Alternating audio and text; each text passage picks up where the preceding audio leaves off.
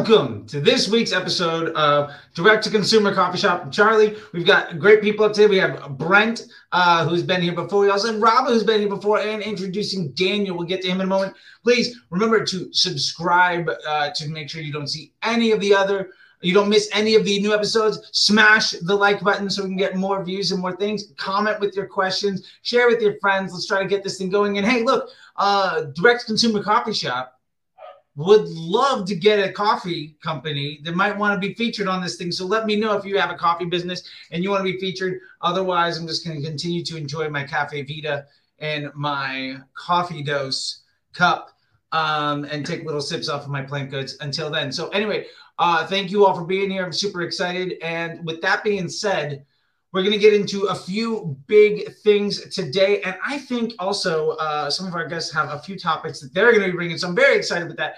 With that being said, let's introduce the new face, and then we'll bring on some of our old friends. So I'll welcome to the stage a guy that went through the Facebook Ads MBA program, a super stud dude, and has his own business on his own thing. Hey, Thomas, nice to see you here. Welcoming to the stage, Daniel. Hey, Daniel, how are you doing, my man? Doing good, man. How are you? I'm excellent. It's been a great day. It's been a great week. I got a personal trainer. So I was at the gym last night. And he started with leg day. So I feel like we're going to be good friends because I'm a glutton for punishment. So I'm excited that he's like, yeah, first let's start with the thing nobody likes and see if you stick around. He's pushing me, which is good. How are you? What's been going on with you? Just riding the wave of Facebook right now. Implementing different tests. I've just been doing tests this year. That's all I've been doing. I just want to learn how to fully master Facebook. So I'm not even really worried about Black Friday ads or sales at all. Been riding the wave of Facebook, and so far sales are up. So happy about that. I love it, man. I love it. That's really good news. I think Black Friday is one of those things, and maybe we'll get into a little bit more, so I won't tip my hat too much to what I have going on.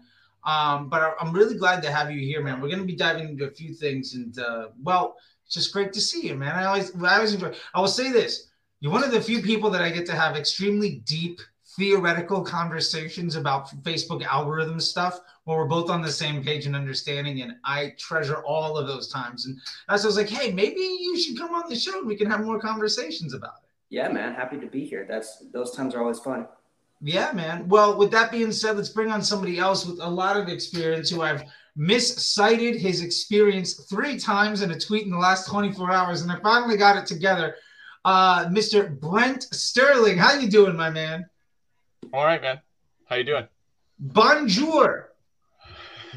Dude. Again. I got that wrong. You're in the wrong part of Canada, right? I got that wrong. That's the right thing to do or the wrong thing to do. My kid is in French immersion though, so I guess. Oh. Mm-hmm. Well, it's super creepy. But tell your kid some strange dude on the internet said bonjour. Yeah. I'll be sure to bring that up at dinner later. It'll be fun. Yeah, why not? Why not? Well, so that everybody can get to know you all. Brent, we've already kind of introduced you before a little bit, but Daniel, I think it'd be a great opportunity before we dive too deep into things. Tell people a little bit about what you're doing and where you've been at and what's going on with you. Because, I know because we've been working together now for months. For sure. I tried to stalk you. There's not a ton out there, man. Well, for my on Twitter, I don't tweet anything, and I only repost things that I think are interesting so that I can go back and read it again later on. So that's my whole Twitter feed, just reposting stuff that I've liked. But pretty much I started in e-com about 4 years ago. Started off on Amazon, then decided to try opening my own website on Shopify.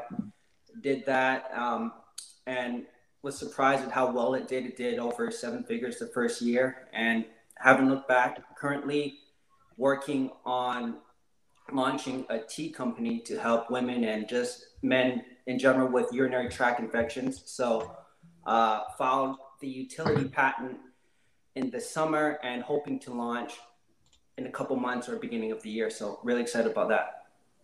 Damn. What's your store though? What's your main store? Or did you stop that to go full out into the tea? Here's the thing. My main store is kind of just like a test. It's like a test store, and Charlie knows this. That I've been just testing out a lot of just Facebook ads and just. You did 7 figures on a test store? Oh no, that was. I no longer do that anymore. Okay. I was like, what? That sounds like a main thing, not a side thing. The problem with that was that was in more of the health space, and Facebook doesn't really like before and after pictures anymore. So we were dealing with a lot of bands. I would create a bunch of ads, and the biggest downfall was I'd set the ads and then come to check the next day, none of the ads could run, and the page would be disabled. So that was just a headache in its own, and needed to move on from that. So what I'm doing right now is kind of just like a test store, hoping to perhaps make a brand out of this. It seems like it has potential, but I don't really talk too much about it because I'm just running tests on it, really. I will say this, Brent. His tests are what most people would really wish they could get their stuff too. So he's a bit modest, but he's doing very, very well for himself. Not to put you too much out there, Daniel. Oh, thank you, Charlie. Sorry, I feel like I interrupted you, Daniel. What do you got soda today? No, not a DTC brand. That's an odd flex. Both of you guys. No, I'm not drinking. I actually don't drink coffee. I don't really take caffeine. I'm just drinking some ginger ale from Costco today. That's it. Nice. I have a bubbly. I don't know. Does that? Bubbly. I also don't do caffeine. Yeah. Interesting. All right. So I'm going to start it off with this because complete side note, but I have to know. I'm a LaCroix and Topo Chico guy. Oh. I am not. Or is it LaCroix? Is it LaCroix or is it LaCroix? You know what I'm saying? Like we can get crazy. I used to date this girl from Denmark, and she always called it LaCroix. She's like, "Can I get a pamplemousse LaCroix?" And I was like, "Okay, sure." So Brent is in the bubbly category. I'm in the LaCroix category. What about you, Daniel? You're a Costco Reed soda guy. You're not even in on the seltzer. I'm not into the seltzer at all, man. I just very simple. I mainly drink water. All right. Well, big shout out to the seltzer. Brent Barry last week, by the way, sent me some spiked seltzer. I'll go grab that at some point in time because it's a really good product. I highly recommend it. Ranch water. Wasn't I giving you guys, because it's not available in Canada. I Googled it and nothing comes up here, and I was like, what?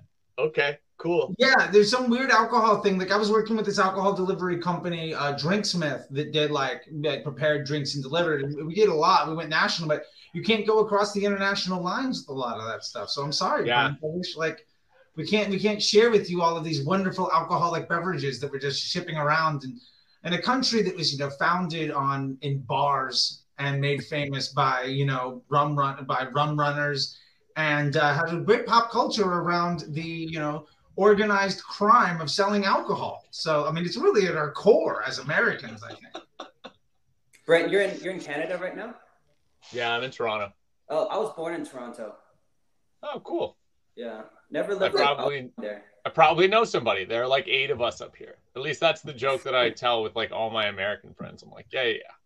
I love how Brent was like, I'm from Toronto. He admitted defeat with that. It's a nice place. Toronto's dope, man. That's I could be other places. I like it here. I've heard referenced a lot of times when people are trying to tell me about Canada that Toronto is the Los Angeles of Canada. Yeah, we're probably, if you're gonna make direct comparisons, we're probably more than New York. And Vancouver's more the LA, just because of the East Coast, West Coast kind of thing. But then you have to figure out where Montreal fits in, and I don't. That's Chicago. Montreal's more but it's more European almost.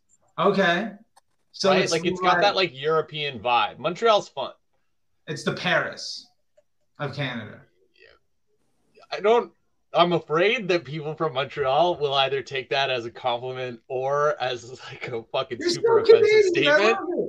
And You're I'm like, just I don't like, want to nah. stay in Paris. I don't want to upset anybody. I'm sorry. I'm thinking about friends in Montreal, and if I said like, "Yep, it's the Paris of Canada," how they would feel about it, and I don't know. So All right, I'm just we'll gonna put up a not weigh poll. in on that. We'll put up a poll. All right, for the folks watching, we'll see. Like, let me know if Montreal is the Paris of Canada, directly from Brent's mouth. Let's see if he's accurate. Don't tweet All that. right. Don't With tweet. all that Nobody being tweet said, it. let's dive into some stuff here. So the big red herring on the wall right now, of course, is Black Friday stuff, and I'm really curious to see how people are taking it because there's a lot of different strategies going around. And you know, I can go last here, but I'm really curious. Let's start all the way to the left. So Brent, what are you doing for Black Friday right now? I mean, so I'm on the growth side of Shoelace, where I'm just trying to bring in people and kind of help them with their initial strategies. I did, and I have actually been telling clients that I'm having calls with, like, you don't want to launch now. Like when I talk to people that are like, yeah, we want to get going and like we want to jump in for Black Friday. I'm like, no, you don't. You're already way too late. And I have been actually taking from the last call that we were on. I've been pushing that forward, the stuff that you brought up about like discounts versus bundles. Because I really like that take where it's like, why would you pay the most to have and then discount on top of that? So like bring in people, unless you're going to hit a certain volume where you're like, okay, margins are good enough on this. But I met with a skincare brand like last week, and the guy was like, I don't do, and he's been in business for like 30 years, like has his own store, but then like obviously transitioned into online. And he was like, I don't do discounts because it takes so long to get your brand built up, and so quickly you can like turn it around where people are just searching for those discounts. I'm not saying that that's like a blanket statement that every single D2C brand should do, but it does kind of make sense. I mean, as costs increase, I wouldn't recommend anybody like, oh yeah, go take more of a loss or like less margin on a product during the most expensive time of the year. That being said, you can get some really big wins out of a properly run BFCM. But I would say, I mean, we're seeing across the board with most of our clients, like more add to carts, less purchases coming through, right? CPMs are going up. We're transitioning a lot of clients to like more of a retargeting or like, all right, let's bring people in. We've run a couple things with some clients that's like, get on our VIP list where you're optimizing not towards a purchase, but instead like an email capture. So it's far cheaper. And then using email to drive, right? Like drive discovery through social and then drive the actual purchase through a channel that's free. I think I quoted Cassandra Campbell, who is an experimentation lead at Shopify, always used to say, like, there are only two things that you own on the internet, and it's your domain and your email list, and everything else is rented. Which I always, it's a good quote, right? And that's because it's true, right? Like go out and rent space to drive people through to your email list. But once you have them, why pay again to like hit them, right? Like you can pay to kind of urge them to a point, but like if you have their email and you're decent at email marketing, then you should be able to get them to convert through that. Yeah, through email or SMS or some fashion like that. Yeah, and if you're running discounts, like why pull sales forward? Why let your existing customers who are going to buy get it at a discount? And I love that you called out about the add to carts because, I mean, this can't be groundbreaking news that like if you want to save money, go to the product you want to buy, hit add to cart, and look for your email in 3 days. Because like you're immediately like teasing and then running away, and then that person desperate for your attention and approval and affection and money is just going to come clamoring to come get you. But yeah, you can absolutely do stuff like that. Like I've even done like reach objectives against the CRM list for people that didn't open the email. Yes, like that, like blanket shit. Adding into your overall like email with more of a like, okay, how do we push these people that haven't done this thing is a great play. especially when it gets more expensive. And you know that like anybody that hasn't like properly prepared is gonna, and that has budget or doesn't have budget, is gonna heavy up into like optimizing towards a purchase, right?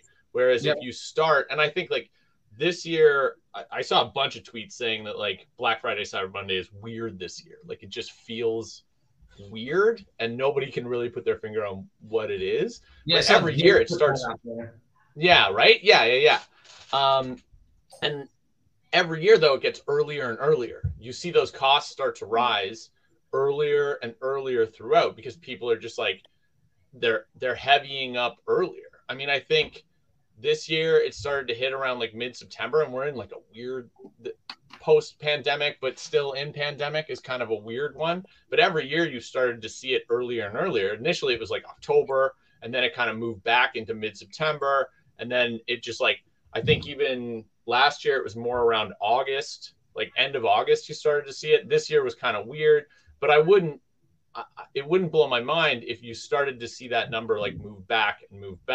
And that's not to say that like people are going to offer you Black Friday, like BFCM deals in July, but they're starting to prepare for it because they know that their costs are going to increase. So everyone's trying to go earlier and earlier to beat that overall spend, which is a massive win for Facebook. Yeah, massive. If you think about it, right? Yeah, like, massive. Oh, more people are spending earlier and earlier every year. Great. Yeah, I love it. And to that point, like Daniel, you were talking about, like you're not even playing the game, right? Like, no. Daniel's Black Friday strategy is fuck Black Friday. Yeah. I'm gonna run a Black Friday sale, of course, but it's not gonna be anything crazy. I'm gonna be doing heavy on the bundles. We may have a site-wide 15% off, which is only 5% off more than what people can already get, because we offer pretty much everyone that opts into our email list 10%. So we're going to just raise that 5% extra. Going to bundle some stuff and also offer free shipping, which we don't normally give free shipping. And the plan is to not run any Black Friday sales, because I've been seeing a lot of people, and it makes sense that the CPMs on Black Friday ads are just super high right now. And my CPMs have gone up within the past week, but nothing like what I'm seeing. My CPMs went from like $12 CPMs to like $16, $17 CPMs, which compared to what other people are talking about, is not too bad. Yeah, that's not bad. I've seen people with like $60, $70 CPMs, especially in like health and beauty and in like jewelry. Like, man, they're just getting smoked. And I'm running jewelry. Are you? Yeah, I'm running jewelry. Wow. That's good. Now, for what it's worth, Brent, Daniel and I have worked together for a while, and Daniel's launching a lot of his stuff. Pairs himself with being a good business partner to Facebook. So he's getting these tremendous CPMs. So when the shit hits the fan, he's still doing better than 90% of the people out there. Yeah, because I've seen some screenshots on Twitter with like people with just insanity CPMs, right? And you're like, what are you running? What setup do you have? A lot of interest group, ABL. Yeah, I don't know. Shout out to everything Charlie hates. Everything Charlie hates is what, I just think what they're running. I respect money. I like money. I think it's good to be successful. Mm-hmm. But hey, look, other people are seeing things work for them. They have the unit economics that they don't need to worry about that stuff. I mean, well, Charlie knows, but I'm a penny pincher, because all the money comes out of my own pocket. So I'm not trying to lose any. I'm trying to spend as little as I can. I'm trying to make as much as I can. So one thing that's really helped a lot, maybe we can discuss this further, is I've implemented a new kind of pop-up that's been getting me a 28% opt-in rate. So let's dive into that. Shoot. All right. Yeah. Okay. Got my pen out. Let's go. So previously, and so of course, when Black Friday hits, our whole thing's going to be emails, right? Not really about the pushing the ads. It's going to be emails. And so with this new pop-up, it's not even a Black Friday pop-up. It's just my same 10% off. But on Twitter, a couple weeks ago, closer to a month ago now, I saw Austin Bronner do he did an interview with with the guys over at Optimum, and I use Optimum, and they had something called conversational pop-ups. Are you guys familiar with conversational pop-ups? No. No, enlighten us. So yes, please. A conversational pop-up is almost like a survey pop-up where the customer interacts with the pop-up. So for example, Indestructible Shoes has a good example of that, where you go to Indestructible Shoes, the pop-up pops up, and it'll show like, what kind of shoe are you looking for? Okay, and then the customer clicks on that pop-up, and then it shows the email opt in right here, so that we can send you shoes that you're looking for. Okay, and with this right here, my pop-ups were already pretty good. My pop-ups were getting opt-in rates at 9%. And I'm not doing a pop-up where it only shows up after like 15 seconds that people are scrolling, or people scroll 15% down the page. My pop-ups show up within 5 seconds of people landing on my site.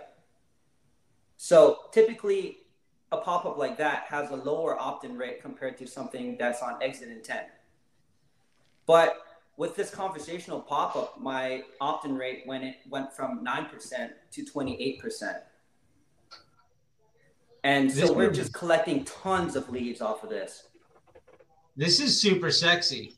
Like I'm looking at it right now. I don't know if Brent also went to the site and like immediately dove in, but yeah, I love this. I 100% did. It's not like, hey, give our email for a discount. It's saying, well, what are you looking for? Well, I'm looking for shoes.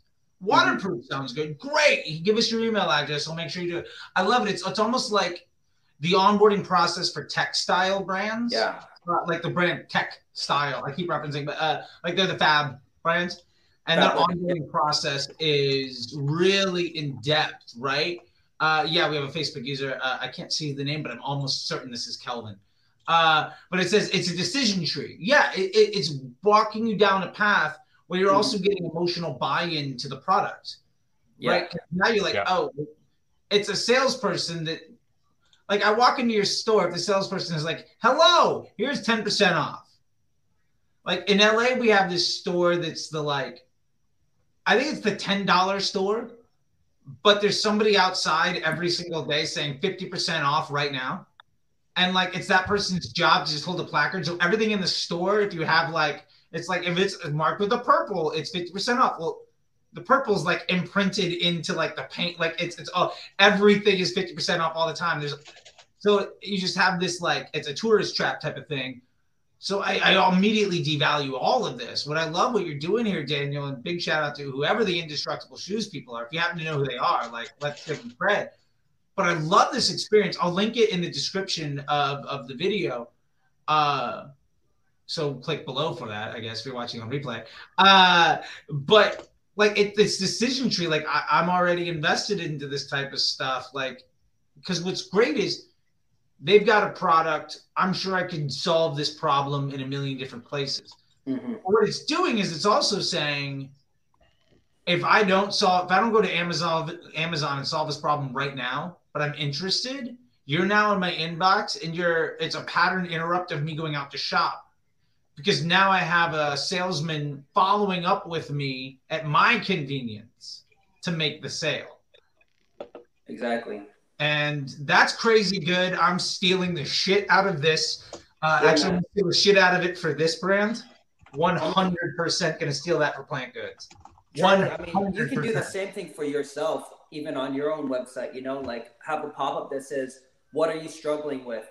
High CPMs? Are you struggling with like ad fatigue? Are you struggling with, misreporting?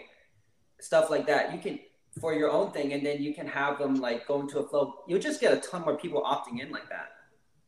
All right, well, maybe I need to step up my game. Shit, this is great. I love it. Like this is solid, Daniel. Thanks for the nugget. This is rad.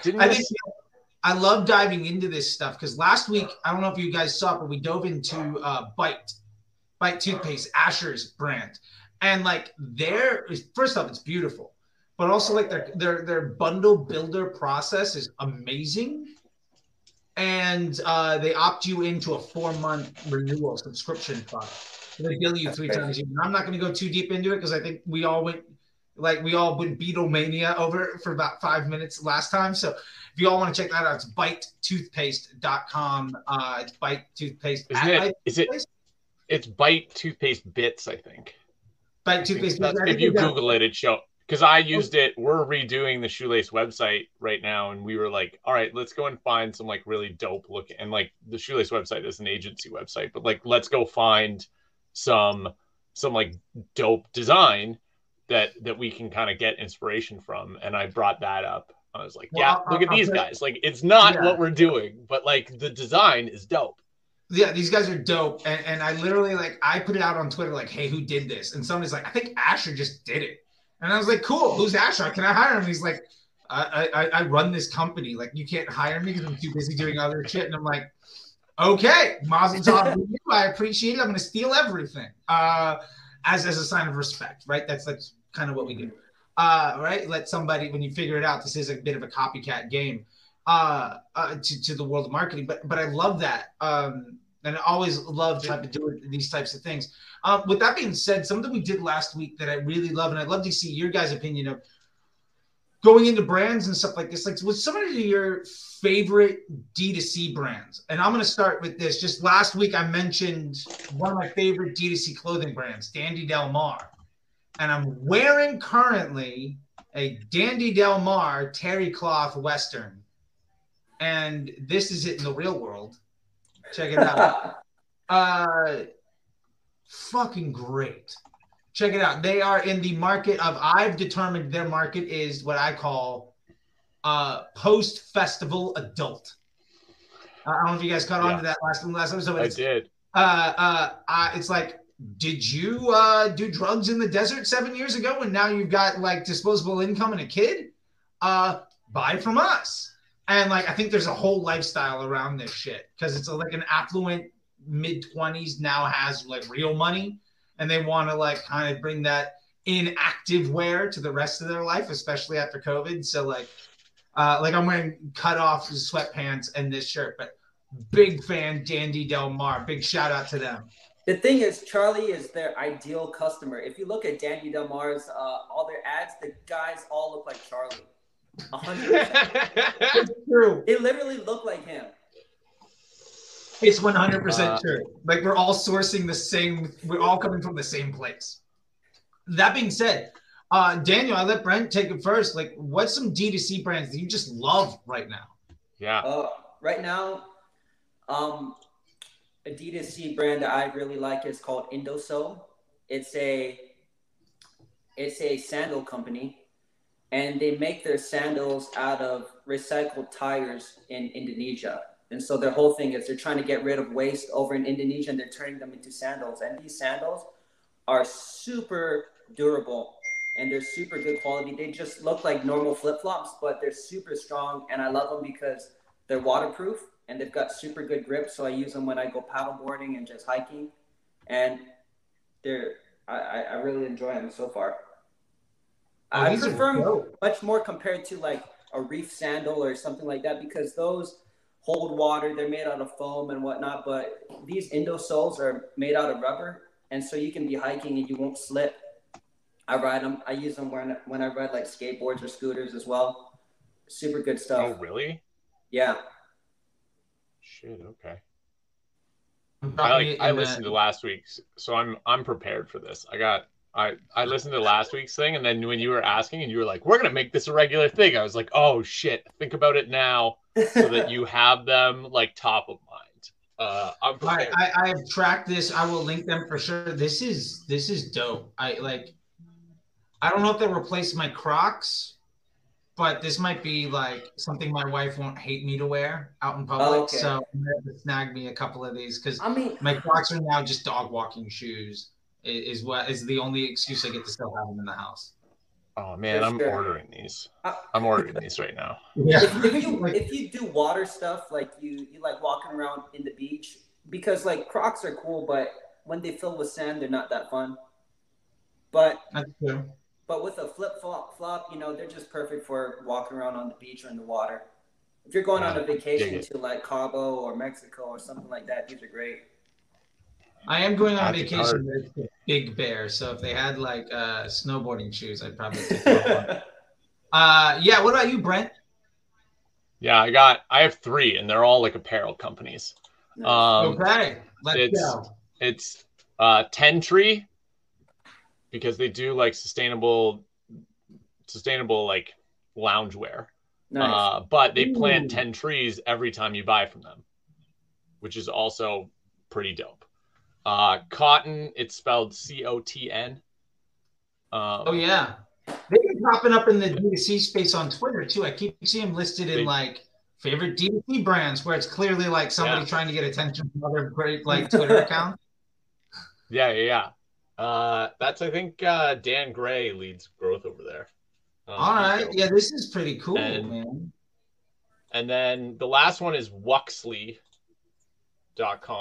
and they're essentially these guys were the first D2C brand I ever dealt with, and they were running a Kickstarter campaign in like 2014 to like kick off their brand, and I just met them at an event, and I was like, I've never run a Kickstarter campaign before. How do I get in on this?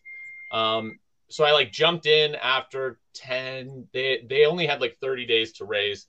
After 10 days, I jumped in, went like real hard on the organic. We got Pamela Anderson to tweet about it, which was pretty big because they're a competitor to Canada Goose, because they do everything with it's all vegan puffer. Yeah, and the jackets are dope. And then I don't know if they do this anymore, but they had the best thing where if you bring in your Canada Goose jacket, they'll actually take it from you, give you a $200 discount off of their jacket, and then they give it to like the homeless and the needy, which is a wicked, like, so one, it's like very nice, but also it's kind of like real.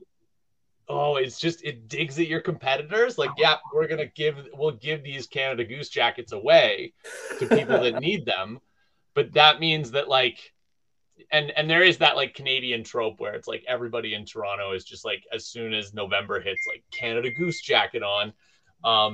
But then when you give them out to the less fortunate, that kind of erodes that brand piece too, where it's like, oh, maybe this isn't, and I mean, you know, it's in that gray area, but I liked it. I thought it was a great play.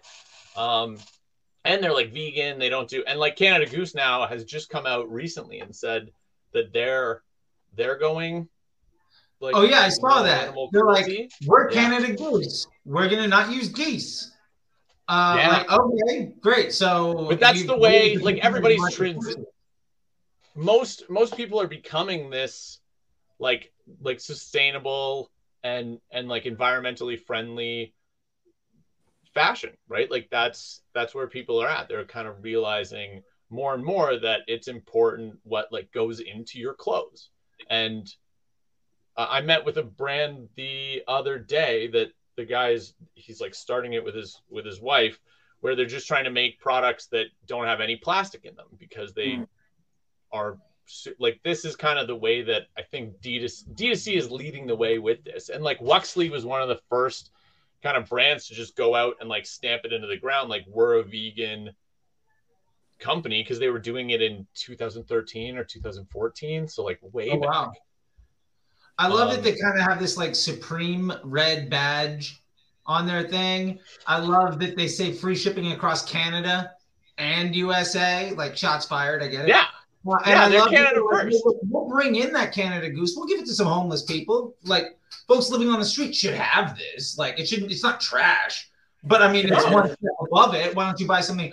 That positioning is. And the founder of it was actually a football player, and he got a ton of press because, but he played in the States. And then, I mean, basically what happens is like, if you play college ball in the States, then if you don't make it into the NFL, or like you're on a practice roster or whatever, eventually you end up, and he's Canadian. So like you come back, you play in the CFL.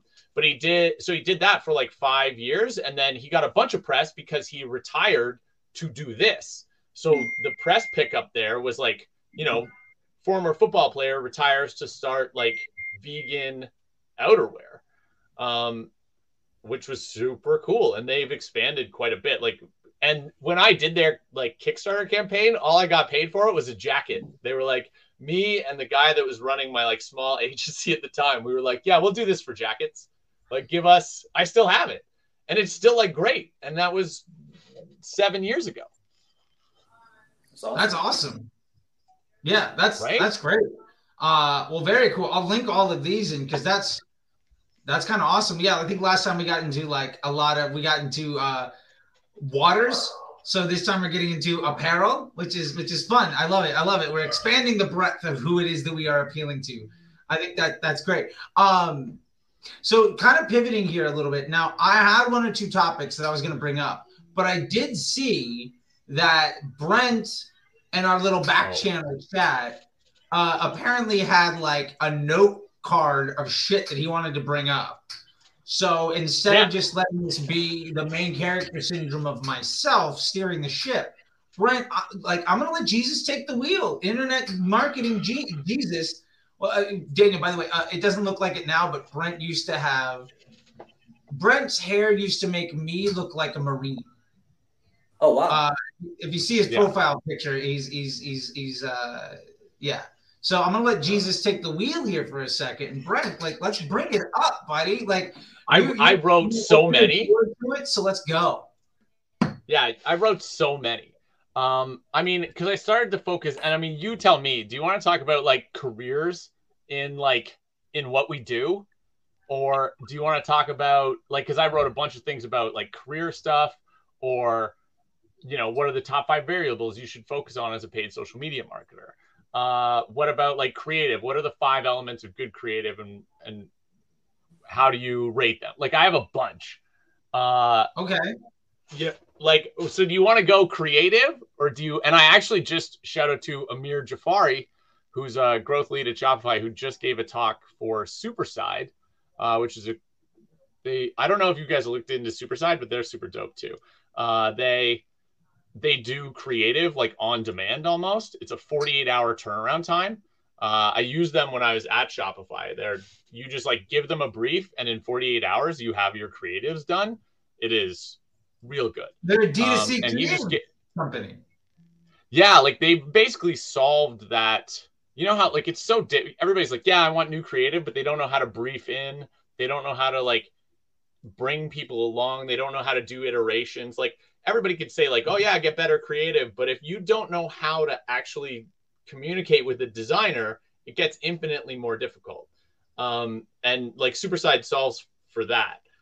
So Amir Jafari just they're having like a whole day webinar thing. And he just gave a talk on like creative and how we kind of scaled creative and ways to test into creative to figure out like what actually works. I just tweeted out something just recently, like, here are the 14 features to have a look at when it comes to like video creative, and how you go into experimentation along that like video creative piece, right? Where it's like, you don't just build one video, you have to build one video, then assess these like 14 pieces of like, what's the thumbnail and like, what's the hook and all of those pieces, so that you can then eventually get retention.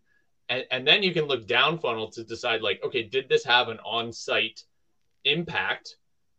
And how much is the creative responsible for what's happened on site, right? Like, so I guess the question is the short version of it is like, what are the 5 things that you focus on when you're looking at like, say, video creative? Well, what I'll say is this. I feel like we all need to watch this video and then maybe have a convo on it. So drop the link in the back channel, and I'll post it in the description of this, and we'll let your former coworkers at Shopify do the very in-depth talking, so we don't cover the same ground. But let's we talk about it. I've got great videos on my career, and I could talk endlessly about stupid fun stuff like that. Yeah, okay, let's do that. What are the performance metrics? Well, like let's do careers in this, right? Okay. Like, what are the because I've done a bunch of hiring for like performance marketers, but what are like the 5 things that you think that you really look for? Like, one of the major ones that I've always found really, really helpful, you don't always get it, is like a background in organic. Because I find that people that have backgrounds in organic can like write copy really well. They can assess creative. They lean more to that creative side and less to the data side, which, and I mean, I'm biased because that's also my background. But they lean more into the creative side. And I think that as long as you can nail the data and ad tech setups, which is far easier to learn, having that creative background is far more important in being able to actually like get ahead in this and do really well. That's really interesting. Yeah, well, I'll jump in, and then Daniel, why don't you take a look at it too? So, for myself, first off, why don't you break down kind of what's important to you? And so let's start with the creative, that organic background. First off, I started in organic. I ran an organic agency for organic growth hacking. I figured out a way to organically force trends on Twitter. I built giant botnets. Yes. And so, yeah, like I set up giant botnets that were automated through if this then that before Zapier was a thing, and basically set up giant, like I had a crew of people, and we could at force of will by keyword force trends in markets, and we automated a bunch of these Twitter accounts to basically have a personality. And so what we did there was like people would talk about like, oh, I'm into food, cars, and soccer or something like that. And we picked a couple of topics, and we basically just had these people automatically tweet out on a regular basis. And we had thousands of accounts that all were genuinely like engaging and genuinely like tweeting about stuff. And then I had a couple of fun ones. Some of them got banned, some of them haven't. But I did one that was like it was called Swear Bear. And like if you use profanity in your tweet, it would come back and correct you, just like, hey, look, you probably shouldn't use that. Like, and so there's a bunch of this of it just like scolding people for their vernacular, and then people getting these huge conversations with this bot that would just like if you use profanity, be like, look, that's not very polite, blah blah. So it's this very Canadian stuffed animal like picture. And ended up getting like tens of thousands of followers because people just wanted to get triggered by this bear. So, and I wrote like 12 things that the bear would do with some if then that statements. So I came up in that organic space, and the reason I got into paid was my biggest client fired me because like I dropped $100 in the Facebook. It did more than I pay you $2,000 for. So I respect you. I appreciate it. Here's your last check, but I'm gonna go. And so that day I ate a shit ton of sugar. Went to sleep late, woke up the next morning, dropped my credit card into Facebook, started promoting my band. And within 3 months, I was running paid media for Jamba Juice and River Cruises. And within 6 months, I was doing stuff for Jay and Silent Bob, doing like Comic-Con concert or Comic-Con like seat ticket, reserves, and using like offer ads and shit like that. And then within 9 months, I was spending $1 million a day for CBS, and I was a supervisor at Omnicom, managing 7-figure budgets for Nissan, CBS, working with the Activision team, the Levi's team, where I was managing people that had done everything right in their life. Like they went to college, they went to high school, they went to college, they got good grades, they got a real job. And I was just some asshole with like Western, like I had cowboy boots, and like torn up jeans and baseball t-shirts, and I was in there like running the shop, and I couldn't even send a fucking email. So I love that because ultimately paid media is amplification of organic content, and if you don't understand it, you're going to fail. So I agree with that, but that's my long diatribe. I don't know, Daniel, if you have any opinion on that, but like I always look at it as, I mean, Daniel knows I teach like how to be a decent marketer is respect to the customer, which is a lost art. 100%. What was the question again, actually? So the question is like, what do you look for in a potential like hire? Or I mean, think about it as like somebody super junior or that wants to break into it, being like, all right, what are the skills that I need to have, right? Like I always ask, like the interview questions or stuff like, how many conversions does it take to exit the learning phase? Which if you don't know it's 50 over 7 days, you're out, right? Like that's an easy qualifier. The other side is like, I ask stuff like, all right, you're going to start a Shopify, or I start a Shopify store today. I implement the pixel properly. I come to you and I say, here's $1,000 a day. I have no sessions, no past purchases, nothing. How do you do it? Like, tell me what the first 3 months looks like where you're like what, and I don't even, they're always like, what kind of brand? And I'm like, no, I need to know your setup. Like, I don't worry about the ads. Tell me what type of ad you would run, but we don't need to talk about what creative looks like. Tell me the types of ads you would run, what your structure is, like how much of it's traffic, how much of it, you know, but I don't even get that far. I'm just like, you tell me what you would do, right? So what are the thing, and I can answer that question later, but like, what are the things that you would look for? Say you're hiring somebody to run your growth to replace you, right? You get so busy, you're like, fuck, I need to deal with logistics, everything else. What is it that somebody needs to have to make you impressed by them? Well, if we say Facebook ads on its own, it has to be a good understanding of the platform.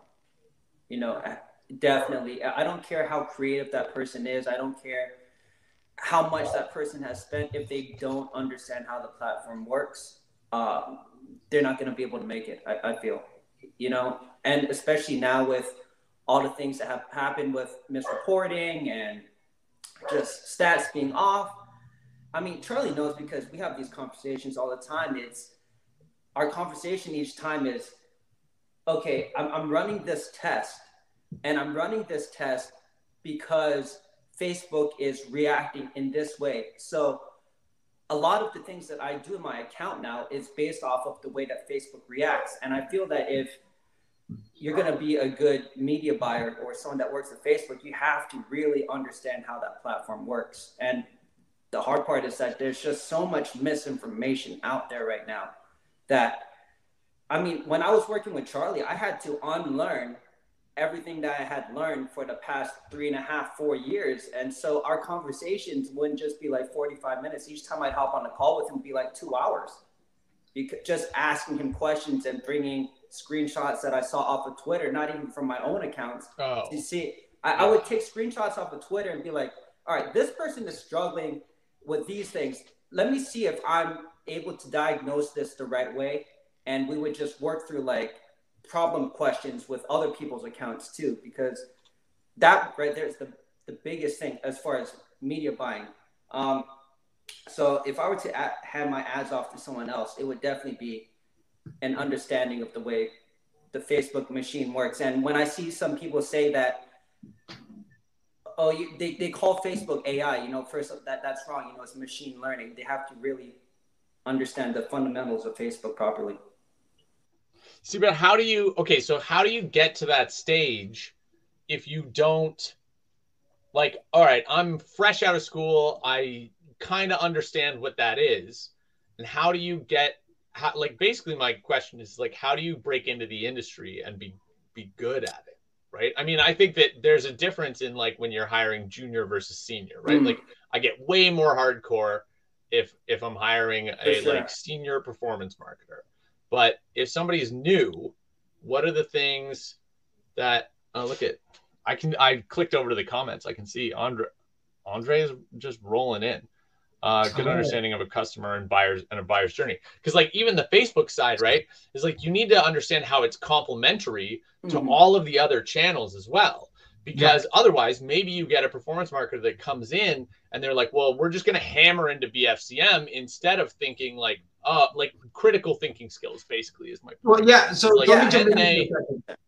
So with that in mind, like, I really want to stress that, like, I need to know what that person's responsibility is, because I think one of the biggest issues that we see is we have a lot of Facebook experts and agencies or whatever, people that know what they're doing, and their primary focus is to make Facebook look good. And the honest truth is, Facebook looking good has very little to do with your business being successful. And I can give example after example of how Facebook first metrics can cripple the rest of your business. So I won't go too much into that, but if I'm asking somebody to be my performance marketer, like for instance, maybe they are like just my Facebook media buyer, entry level. I don't necessarily need them to understand the whole ecosystem ROAS, right? Sure. But to your point, not only do I want them to understand creative and at least understand like a user experience, right? Now, I'm shit at copywriting, but like I can see good shit and I know how to analyze other stuff. But What I can say is I want somebody that is left brain like that, or right brain, whatever, or I want somebody that's the other side, whatever the hemispheres. I'm not good at this shit. But the other one where it is, if you don't know that stuff intrinsically, I want you to be the best person in the room at Excel. I want you to be able to understand data and to manipulate it to answer a question in 30 seconds or less. Either and you those are important. Intrinsically know it, and I can teach you Excel, or you are a data person, and I can teach you the other side. But I want you to over-index in one of those. Yeah, I think so too. I just think it's harder to teach the creative side, and it's easier to teach the data and performance side. So dependent, especially in the world that we live in now, right? If you can set up your ad tech and give them at least a decent kind of starting structure, if you give somebody the creative side to it and do creative testing, then they can really take something off. The other side, though, I've worked with some like traditional performance marketers. Shout out to Benji Yang, even though he's a PM now. But like that guy just knew the numbers. Like he could just go in and squeeze that like extra 5% out of any channel. It didn't matter. We like gave him stuff. We were like, yeah, we need to run Yahoo search in Japan. And he's like, okay. And then he just doesn't speak Japanese, goes 3 weeks later. He's like, yeah, he's running. And like the CAC looks good. And you're like, what the how'd you do that? And he's just like, yeah, I just figured it out and went. But you give him creative and he was like, yeah, okay, I'll run it. And you're like, you don't want to have a look at it first or anything? And he's like, no, I'll get it to go. And you're like, all right, cool. And he could, but I think that era is kind of slowly dying out, right? Is like, or at least the era of like no creative input from a performance marketer. Exactly. Or a media buyer or whatever. It's like what you said, they're those people, those are special people, like the guy you were just mentioning, right? Very special. If you can find someone like that, like pay them well and keep them as long as you can. But most people, I think it's more along the lines of what Charlie said, right? Where people are not going to be able to have that overarching knowledge of a platform. They're not going to be able to be the person that can specifically problem solve and critically think properly, right? So I think it's important if you're making those kind of hires to just hire people that are good at just one thing, right? Like Charlie said, you're good at Excel, then here, this is your job. You're good at analyzing numbers, this is your job here. You're good at creative and taking good images or putting good videos together, this is your job here, right? It's hard to find the person that can do the whole thing. Well, I'll say other than me and Charlie and you. Oh, there we go. Go ahead. Yeah. Other than me and Charlie and you, right? We're the exactly. People and then everybody else. For what it's worth, I actually have a bunch of people that I can steer you to that I've been working with for a couple of months, and they all index in different spots. I can steer you in the right direction. If you want elite marketers, I've got a great alumni full of them. Soft pitch for whatever I'm doing. That's not the part of this, but hey, look, that's what I do. My product is elite marketers. All that aside, what I can say with this is something that I learned a long time ago that I really value is specialists are far better than generalists. Now, I learned this also from, there's a woman that I follow that I learned from a lot. Her name is Janae Rose. She has this thing called the Boss Program. I'm a big believer in what she does, and I've paid her an ungodly amount of money, and I've gotten a great return on it. Highly recommend it. But she gives this great example of, if you're having like a problem, do you want to go to the corner doctor or do you want to go to a cardiologist? Right? Like, who are you going to trust your life to? Do you want somebody that's a little bit good in a lot of things? Well, maybe if you got a 4-person team and you just need somebody to pick a lane and go with it, great. Like I've worked with people. Like I had a great old coworker, Vika. You could literally drop her into any problem, give her a week. She's going to be better than an entry-level employee. She indexed really highly in some stuff, but she could solve anything you put her into. The problem is, like, that's a great skill set to have. But if I'm hiring somebody for my team and I have a team and I'm trying to fit that need, I either want somebody that can wear 12 hats, that I can rely on to solve a problem, where basically that person is I don't have a business that can run without me. And I need somebody to be a mini me to go handle the problems that I can't invest my time into. Now, that's an architectural structure to your business, and that can work. The problem is you're fundamentally limiting your upside.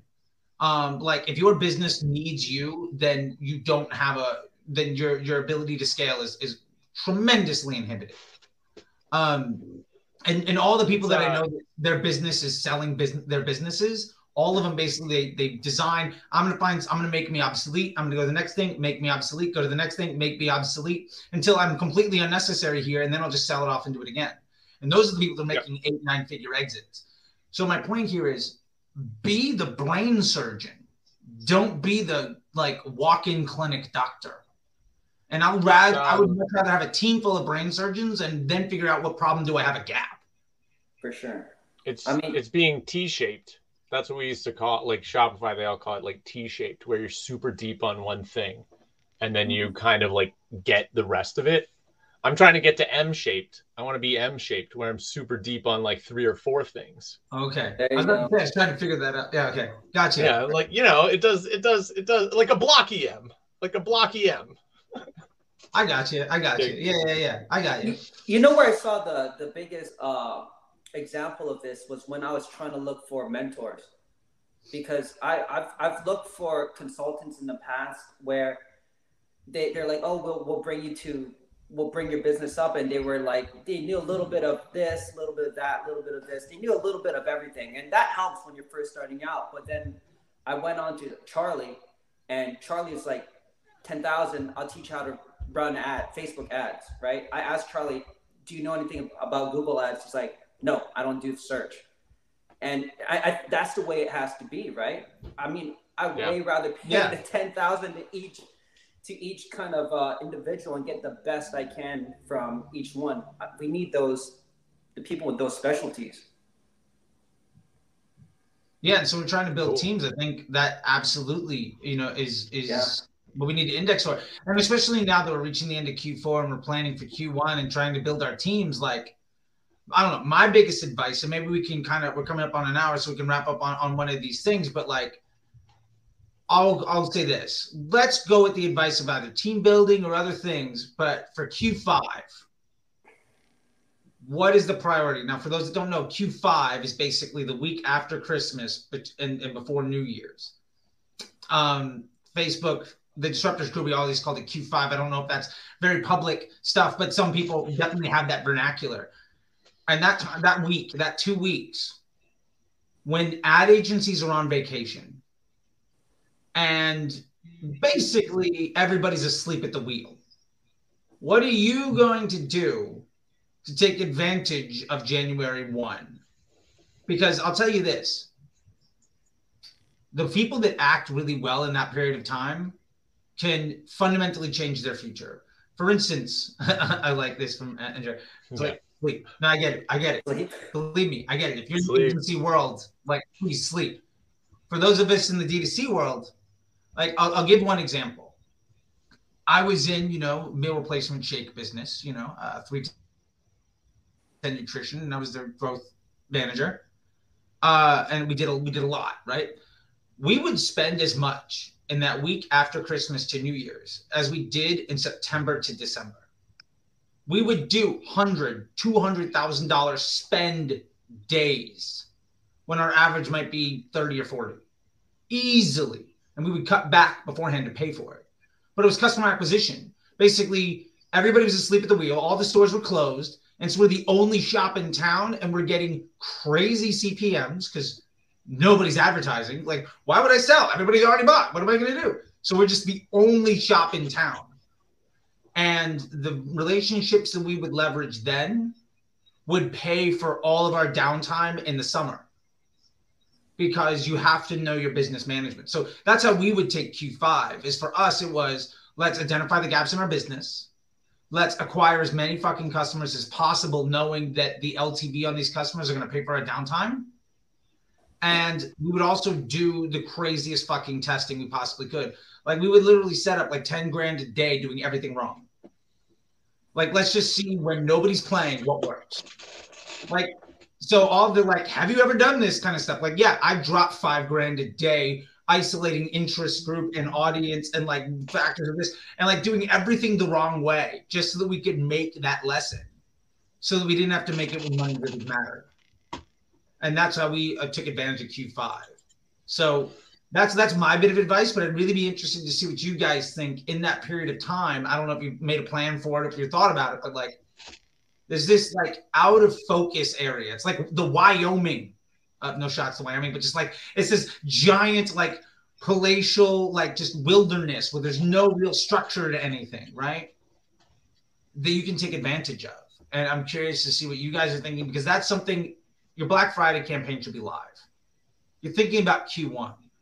But this Q5 period, this after Black Friday, after a holiday, before the new year, can fundamentally change your business. I'm curious to see what you guys think priorities are there, or what you would suggest people should do, or what you might be doing in that time.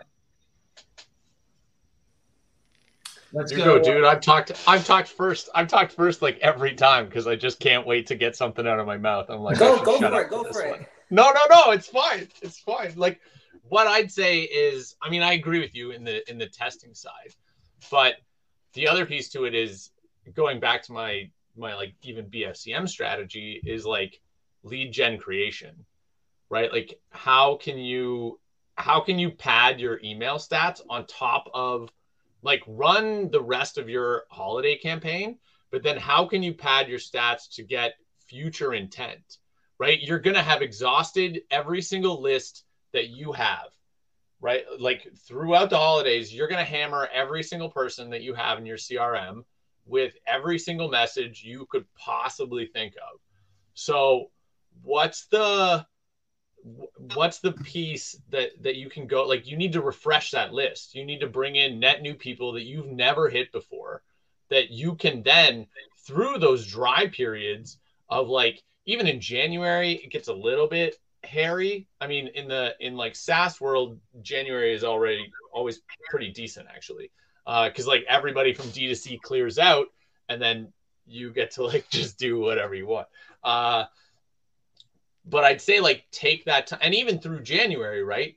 Don't try and, if you know that your customers, like when you look at your year over year and you see that your like purchases drop throughout that time, then drop back to something that's up funnel, right? Like go and get an email from somebody for $1 instead of paying a $12 CPA, right? Like go and get 12 emails instead of getting one purchase for that $12, right?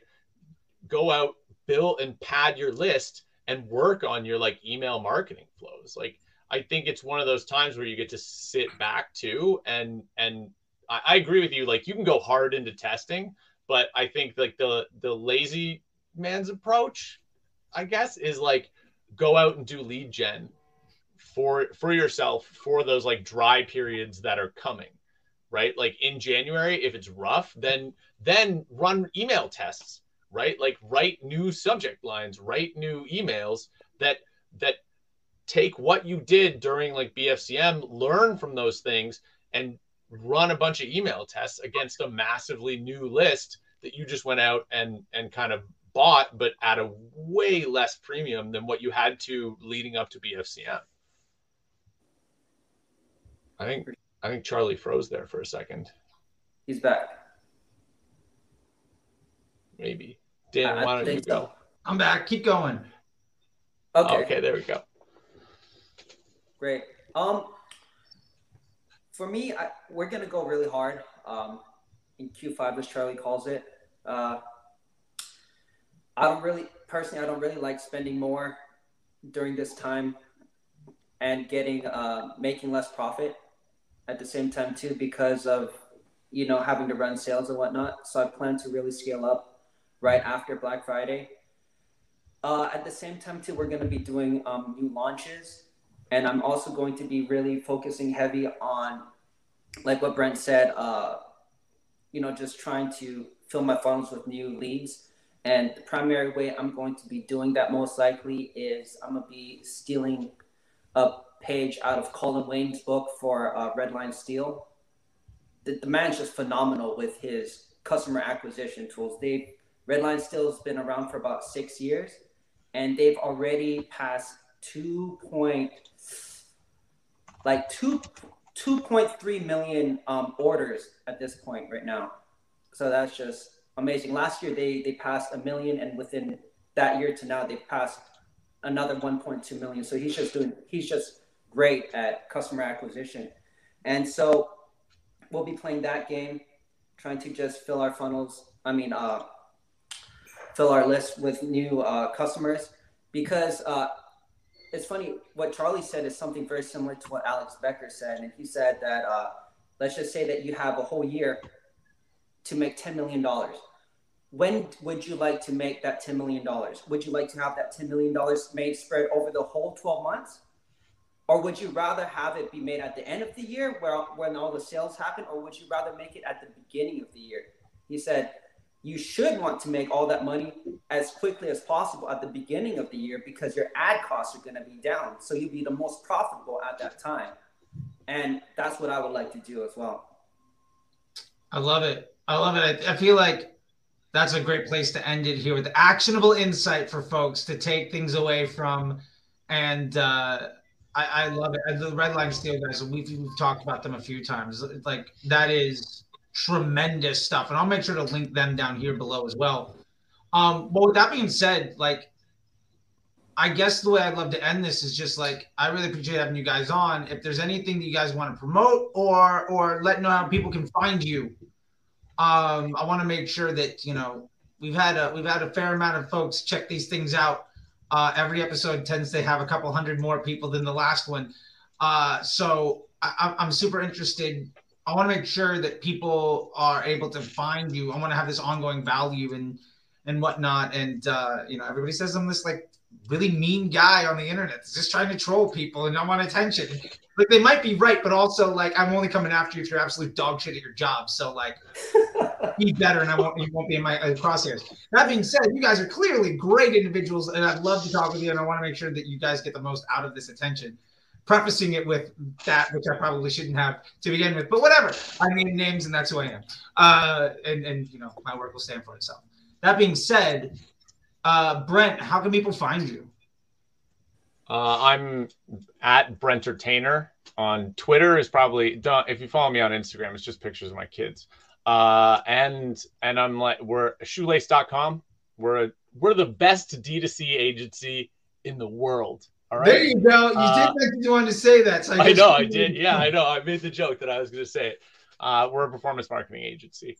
And I'm the VP of growth and sales there. So like check us out. New website is coming though. So don't judge me on old website. New website's coming. I'm going to go and write copy for it right after this. You should. There you go. If you need a good copywriter, I got a guy for you, by the way. I have a guy too, but I'm going to write it first, and then my guy's going to tell me why it's shit and why I'm trash at writing copy. I like that. What about you, Daniel? I'm not really on socials. Like Brent said, I don't really do too much. You're a ghost. But if you want to chat about brand building or LTV or CROs, Facebook ads, that kind of thing, just hit me up on Twitter at Daniel Ramley. That's it. There we go. Yeah, I got you guys linked. All right. Well, with that, I really appreciate it. I think next week we're going to have Dara Denny and Ash. So that's going to be a big, from Obvi. So that's going to be a big show. I'm super excited about that. I really appreciate your time, guys. I guess Robbo was wrapped up being the CEO of Triple Whale all week, so I might have to have him on the next one. Apparently, I'm looking at the chat. He said I didn't hit him with a calendar link. Like, okay, my bad. I'll send that next time. The back got to. Yeah, look. Hey, look. I tweeted out last night that this was happening at 10:30 p.m. because I'm absolute dog shit at late night tweets, apparently. So that's on me. And then I also misquoted the time. I gave you the wrong title. Like, sometimes you're just not on your game. You know what I mean? Sometimes yeah, fuck up. That happens. All right. Well, with that being said, hey, I really appreciate it, guys. Thank you so much. And thank you to everybody that watching this. This was super active. I think that was great. Tune in next time. Like I said, we're going to have a lot of stuff. We'll get it in before. It won't be on Thanksgiving. We'll get it in before that. And, well, I mean, maybe we'll just have all Canadians next week because your Thanksgiving, like, has nothing to do with pilgrims. Yeah. Whatever. It happened before. By the way, if you want to have a small tip that I learned from somebody way back in the day, if you want to have people on your shit, when you want to take a vacation, hire Jewish Canadians because they're going to work during Thanksgiving and they're going to work during Christmas because it doesn't mean fucking anything to them. And 100% legit work. So for what it's worth, hey, maybe Shoelace will be working when everybody else is taking a vacation. We will be. It's not a thing for us. We're just like it's just a weekend. It's just a weekend. There's some random day in September where they're like, oh, by the way, you're like, okay, is our Black Friday campaign coming along good? Yeah, we're on it. Okay, cool. See you on Monday. And done. But yeah, they're going to be actively on top of their shit when everybody else is getting fat and lazy. So with that, I'll see you all later. Thank you so much, guys. I appreciate it. Bye.